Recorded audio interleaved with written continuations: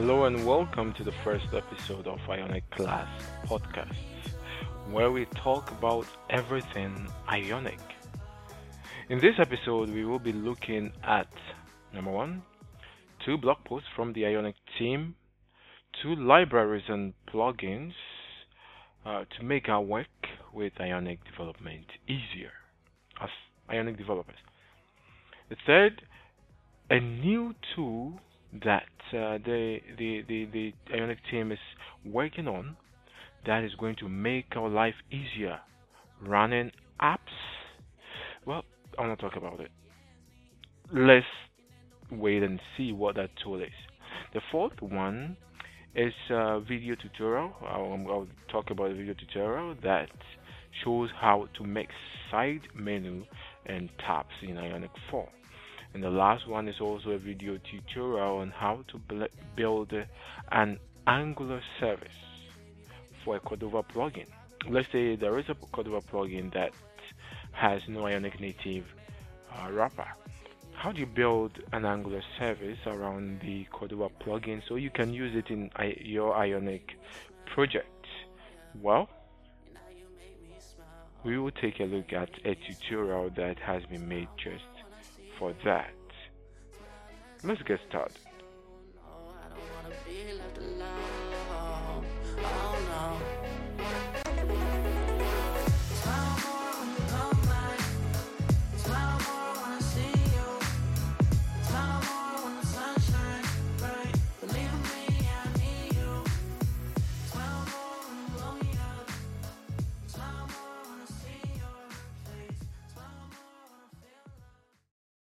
So let's talk about the first blog post, which was published on the 16th of August 2018 by Mike from the Ionic team on the Ionic blog website. That is blog.ionicframework.com.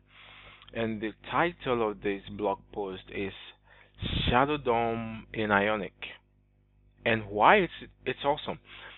This blog post is very intriguing. It's interesting. If you are new to Shadow DOM, if you don't know what Shadow DOM is, or if you've heard of it, don't really understand it, well, you should read this article.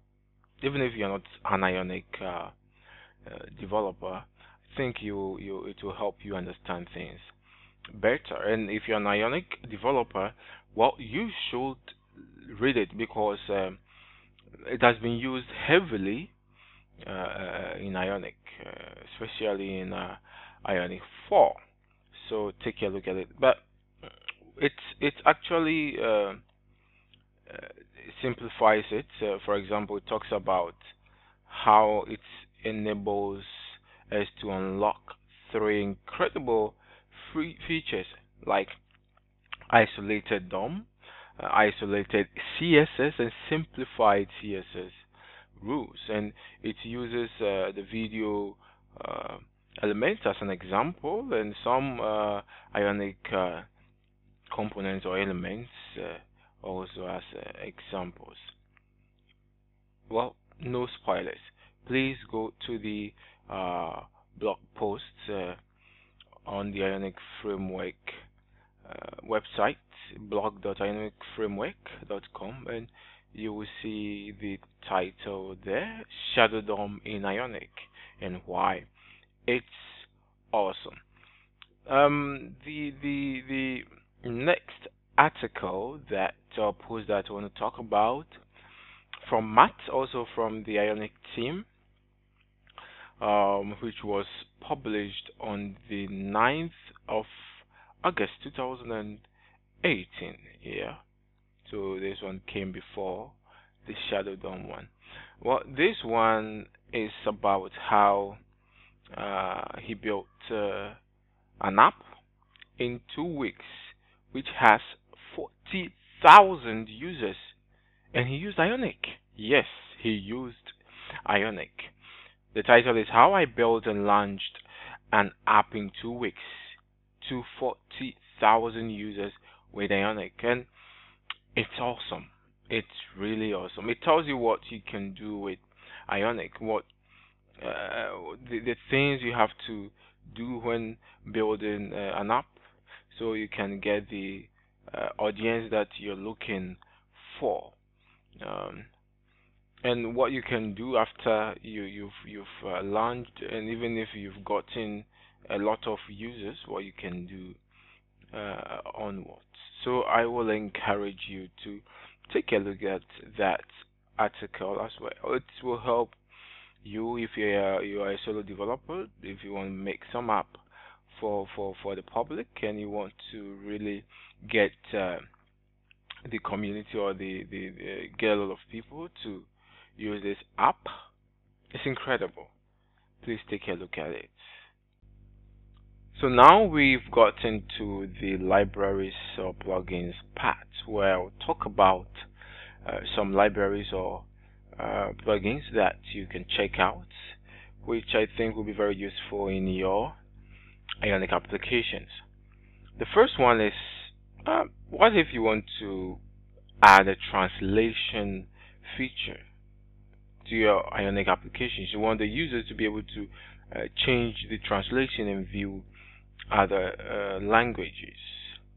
Well, there is a, an Angular and Ionic library. I'll put an Angular library for that. It's called Translate, and it's from the Stack organization on GitHub. So when you go to github.com/ngstack/translate, you will see this Angular library. But I will provide the links in the show notes. So please check them out and take a look at it. I am really fascinated with this specific Angular library for translation. I will write an article on that and let you know if it's live, so you can see a real life example of how to do that or how to use it. Alright, the next one I want to talk about is our own Ionicons. Yes, Ionicons, which has a lots and lots of icons added. Yeah, if you don't know that Ionicons has version 4 release, then well, let me tell you that the version is actually now at version 4.4.2 as at this recording. So take a look at it. You can upgrade your Ionicons library or module in your Ionic 3 app, so you can use these new icons in your application. So these are the two libraries I want to talk about: the Translate Angular library and the Ionicons library. Max from Ionic tweeted, excited about the CLI utility we are working on to make running apps on iOS or Android devices or emulators as smoother than using Xcode or Android Studio for Ionic, but will work with native binaries. More info soon. Yes. Have you ever had this pain of trying to build to run Ionic application on a real device, and the configuration, the stuff you have to do with Xcode and Android Studio? Yes, today. Actually, I spent 6 hours of my day trying to get around something with Android Studio and Xcode with Ionic. Yes. So this tool that you're working on, specifically me, will benefit much from it. So please, the Ionic team, we look forward to this tool, and We are really excited, and I know you also are excited. You, the audience, are excited to um, uh, get this tool to make your life easier when you want to run your apps on real devices or even emulators. We've come to the last part where I'm going to talk about two tutorials on the Ionic class YouTube channel. I will provide links to these tutorials so you can watch them. The first one talks about how to have or build or mix specifically the side menu and tabs in Ionic 4 application. Yes, this has been real issues in Ionic 3 that I know of. A lot of developers would like to have both tabs and side menu in the application, and it wasn't easy. I think I made a video on that. So if you want to know how to do that for Ionic 3, I have a video on that. But specifically for Ionic 4, I have a tutorial also on that on the YouTube channel. So check it out. The last one is how you can build an Angular service for a Cordova plugin. Let's say there is a Cordova plugin that does something specific, maybe on iOS or Android or any platform, and you want you want to consume it in Ionic. Well, it's not easy to consume the raw Cordova plugin. It is better to wrap an Angular service around it, which the Ionic team has done with the Ionic native project. But well, let's say there is a plugin that has no Ionic native wrapper. Instead of waiting for the Ionic team to add it, if you don't want to contribute and you want to just quickly build something for yourself, you can build an Angular service around the plugin and consume it in your Ionic apps. And I have showed how to do that. To do that, so check it out. Check it out. I'll provide a link below so you can take a look at it. And that is it for the first episode of Ionic Class podcast. Show your love. Let me know if you like this episode.